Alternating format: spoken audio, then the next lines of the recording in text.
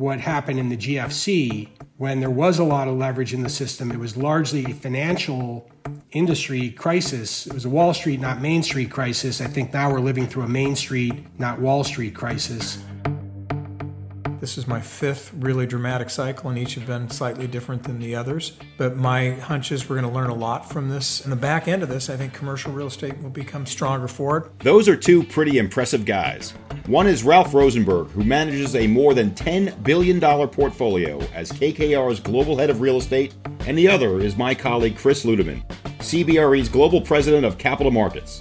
If these leaders agree on anything, it's that the COVID crisis has sent shockwaves across the nation and the world of commercial real estate.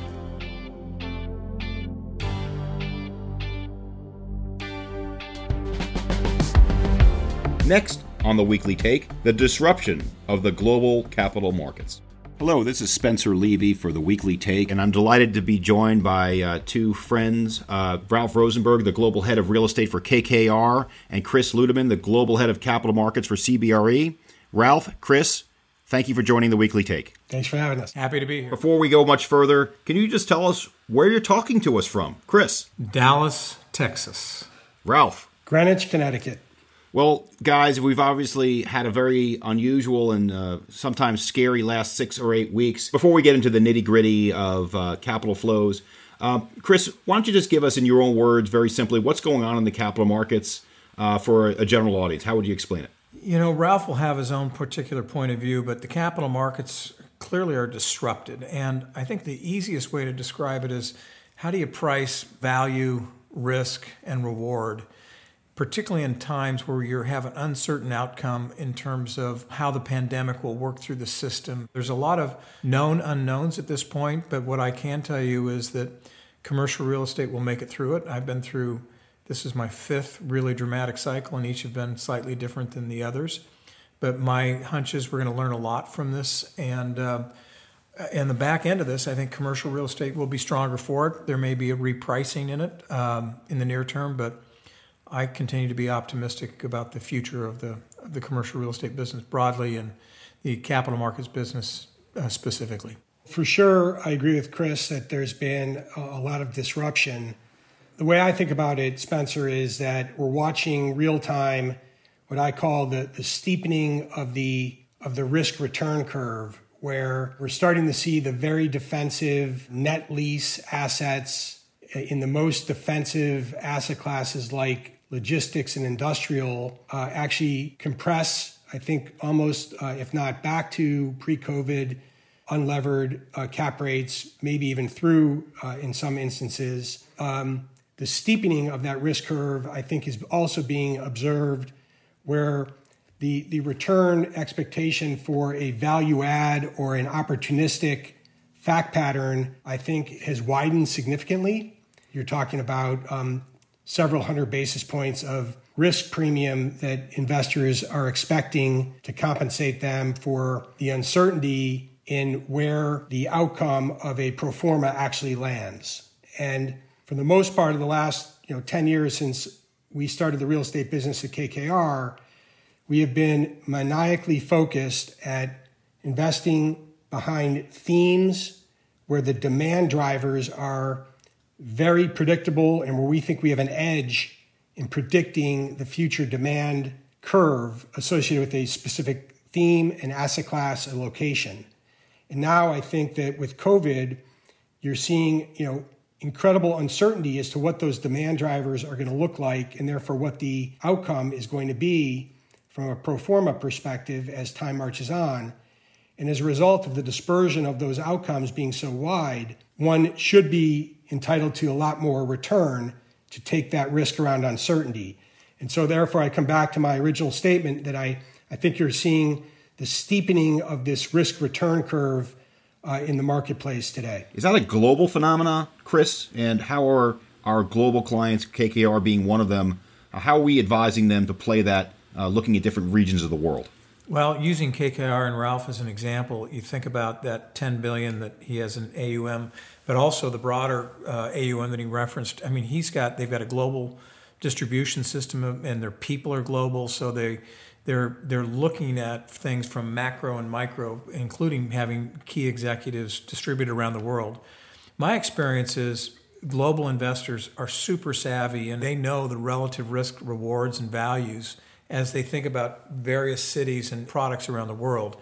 So I would say the themes that Ralph is referring to and speaking to and the risks that they're trying to price, that's a consistent topic no matter who we talk to, whether it's domestic or global. But let's touch now upon a very basic question. Ralph, starting with you, how much of value's moved because of the COVID crisis? Yeah, I would say there are very few data points, but in the transitional, higher risk, higher return world, I think prices are down 15 to 20-ish% if you see trades. And I think that's a reflection of the uncertainty on the future that I referred to earlier. I think it's also a reflection of like my three sort of golden rules of real estate valuations. One is unlevered discount rate. I think those have gone up in the value add opportunistic space. Two is cap rate. I think that's gone up because growth going forward is going to be more tempered in pro formas, and therefore people expect to buy a higher going in yield. And number three is capital flows. And I think the capital flows on the margin have certainly moved away from the higher risk returning sectors of commercial real estate in the more defensive sectors like core and core plus. Well, another thing that people are looking at in terms of capital flows isn't just capital flows going to private real estate. Those capital flows could go to public real estate. They could buy REIT shares. They could buy bonds. So, Chris, we don't just deal in the sale of individual assets. We also deal with loan sales. We also deal with LP interests. What kind of tea leaves are you seeing there in terms of what's happening to pricing, looking not just at private real estate, but these other asset classes? I think what you're really alluding to is distress. And as you know, we have a relatively robust secondary LP trading platform with desks in New York and London.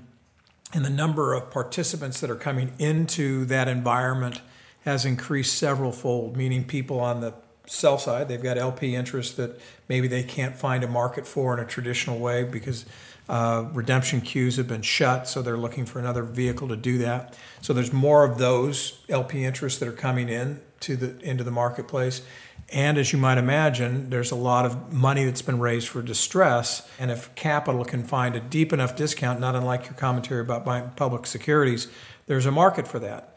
But what we have yet to see is a narrowing in a demonstrable way between bid and ask. So there's still this dance that's going on between what capital wants to pay in terms of a discount, surely not a premium, and what those owners of LP interests are willing to do and how quickly they'll meet the market. But our experience will tell us that will come together. But whether it's going to take 30 days or 6 months, time will tell. And I would say the same holds true for our loan sale advisory business. There's a lot of people that are looking for that distress and want to take advantage of it by buying these things at discounts to their unpaid balances. But still a little bit of dance there as well. So we think it's going to take 4 to 6 months before we see real meaningful trading activity in that area. Well, you know, Chris, we talk about this a lot, but I think it might even be longer than that because these government programs, particularly PPP, has been reasonably effective of what I would say raising the bottom in terms of collections have been a little bit better than we expected. TALF has been a little bit better than we expected for the banks in terms of their willingness to just hang on to what might otherwise be troubled debt. But Ralph, Chris thinks it might be 4 to 6 months before we see some of these deals come out. I think it's longer. What's your point of view? You know, I'm probably somewhere in the middle of you guys. I think it's going to take several quarters for us to see real activity. You know, it'll be interesting to see sort of what happens as we hit the fall months. But we don't really live in a real estate capital market environment where the root of the problem is over leverage. And we all have to remember that most of the loans that were originated in the marketplace, even the underlying mortgages that support CMBS deals, at the time of origination had often 2 to 3 times debt service coverage. And that's very, very different than what happened in the GFC when there was a lot of leverage in the system. It was largely a financial industry crisis. It was a Wall Street, not Main Street crisis. I think now we're living through a Main Street, not Wall Street crisis. Therefore, I think it's going to take longer for the Wall Street capital structures to capitulate because of this partnership that I think people feel within the capital structure. I'm hearing more and more large investors tell me that they're really looking towards places like the southeastern United States, looking towards Texas, places that have a very favorable business environment, and maybe some of it has to do with the speed at which they're planning to reopen from the COVID crisis. Does that have any influence on your thinking about these markets, Ralph? I would say that COVID has accelerated some of these themes that were already in place pre-COVID. The migration to the high growth markets in the South and the Southeast.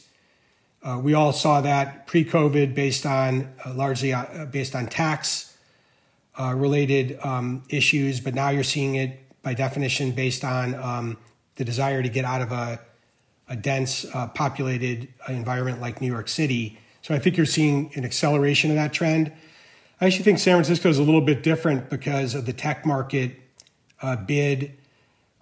Even, in the middle of the COVID crisis, like we're all experiencing today, where the NASDAQ is basically recovered, the tech industry thematically is sort of the thematic winner relative to the real economy coming out of COVID.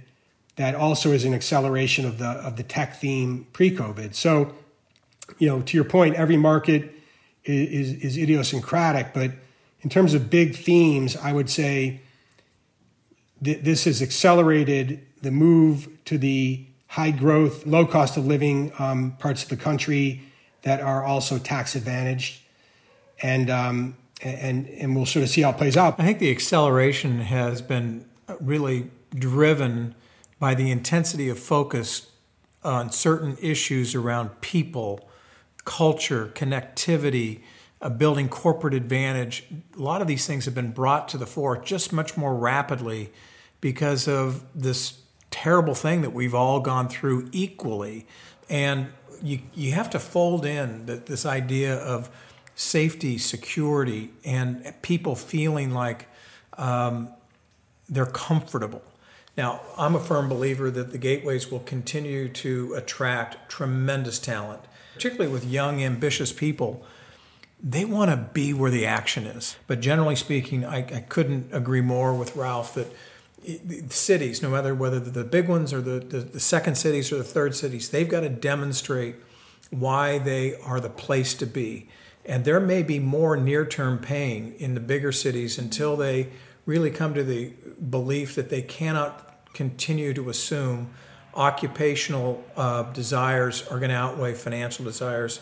And that's got to come into equilibrium. And it may get worse for some gateways before it gets better, but ultimately, because they're going to act in their self-interest, they're going to figure out a tax regime and an organizational infrastructure that will support making sure they attract talent.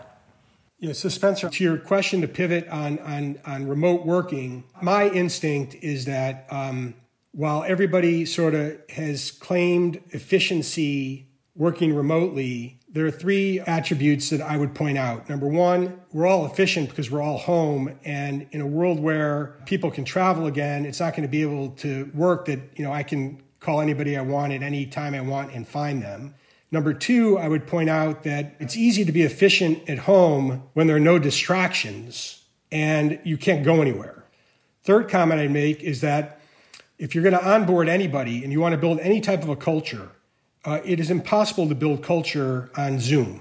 And a lot of that culture is created through the one-on-one casual interaction, the meal, the beer, the water cooler chatter, the joking around in the work environment, whatever it might be. There is a culture to all of our firms that I think would be impossible to replicate from a standing start if we all formed our firms remotely from day one.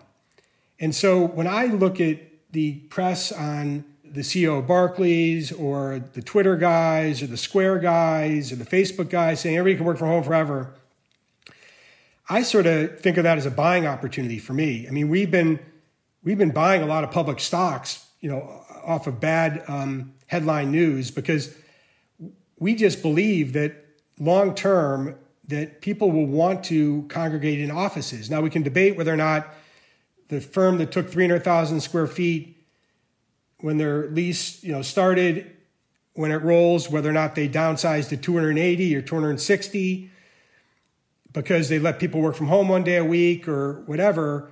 But the counterbalance is that people might want more space. And so I'm not a believer that COVID is like a negative long-term data point for the office space. In fact, if you look at the survey of people, even in my firm, about half of our people would like to go back to work now.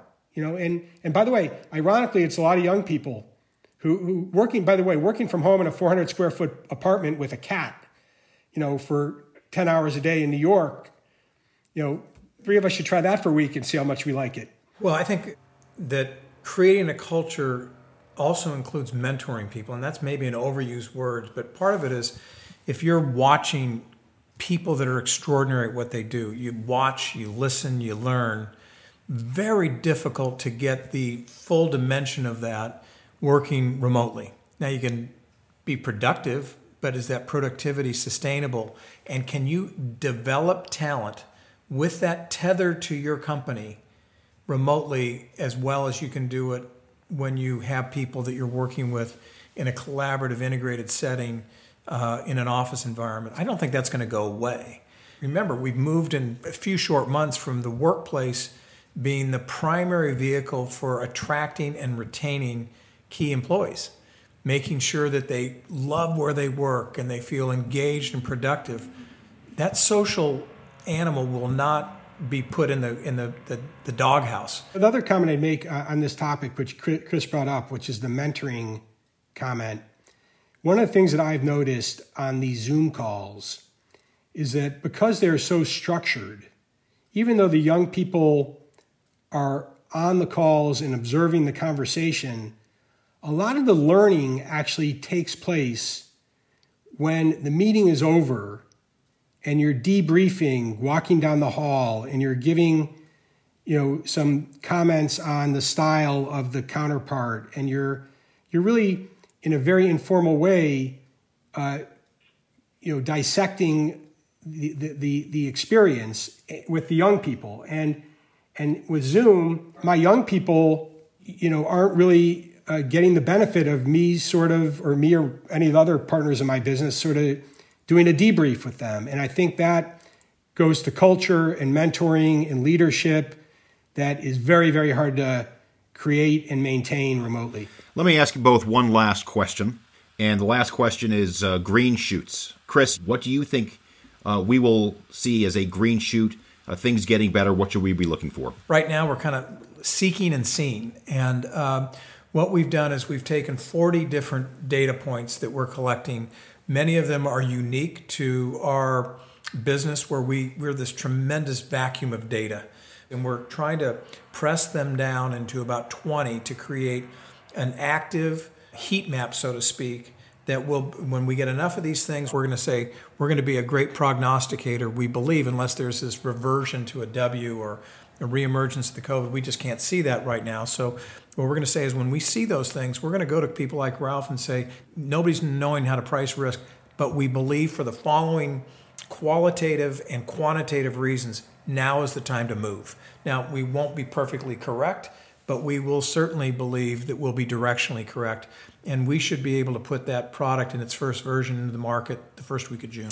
Ralph, same question to you. When do we see the light at the end of the tunnel? When do you think things are going to start to get better? What are the signs we should look for? At a very high level, Spencer, I think we're looking for sort of the bottoming of the downward slope in demand drivers for any good or service, and at least the flattening of that demand curve to show that we've reached a bottom. And we're going to sort of watch a lot of data points around where people are spending money versus saving, and also where companies are able to produce goods and get back up to capacity in terms of production at a high rate, and also, most importantly, be able to sell those products.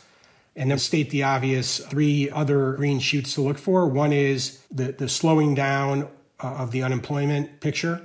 Number 2 is any type of a real path to not a vaccine for COVID-19, but a real path to a a viable treatment where people feel like if they get it, they're not going to die. Any type of a treatment where people feel that way, I think will be probably the biggest green shoot of anything.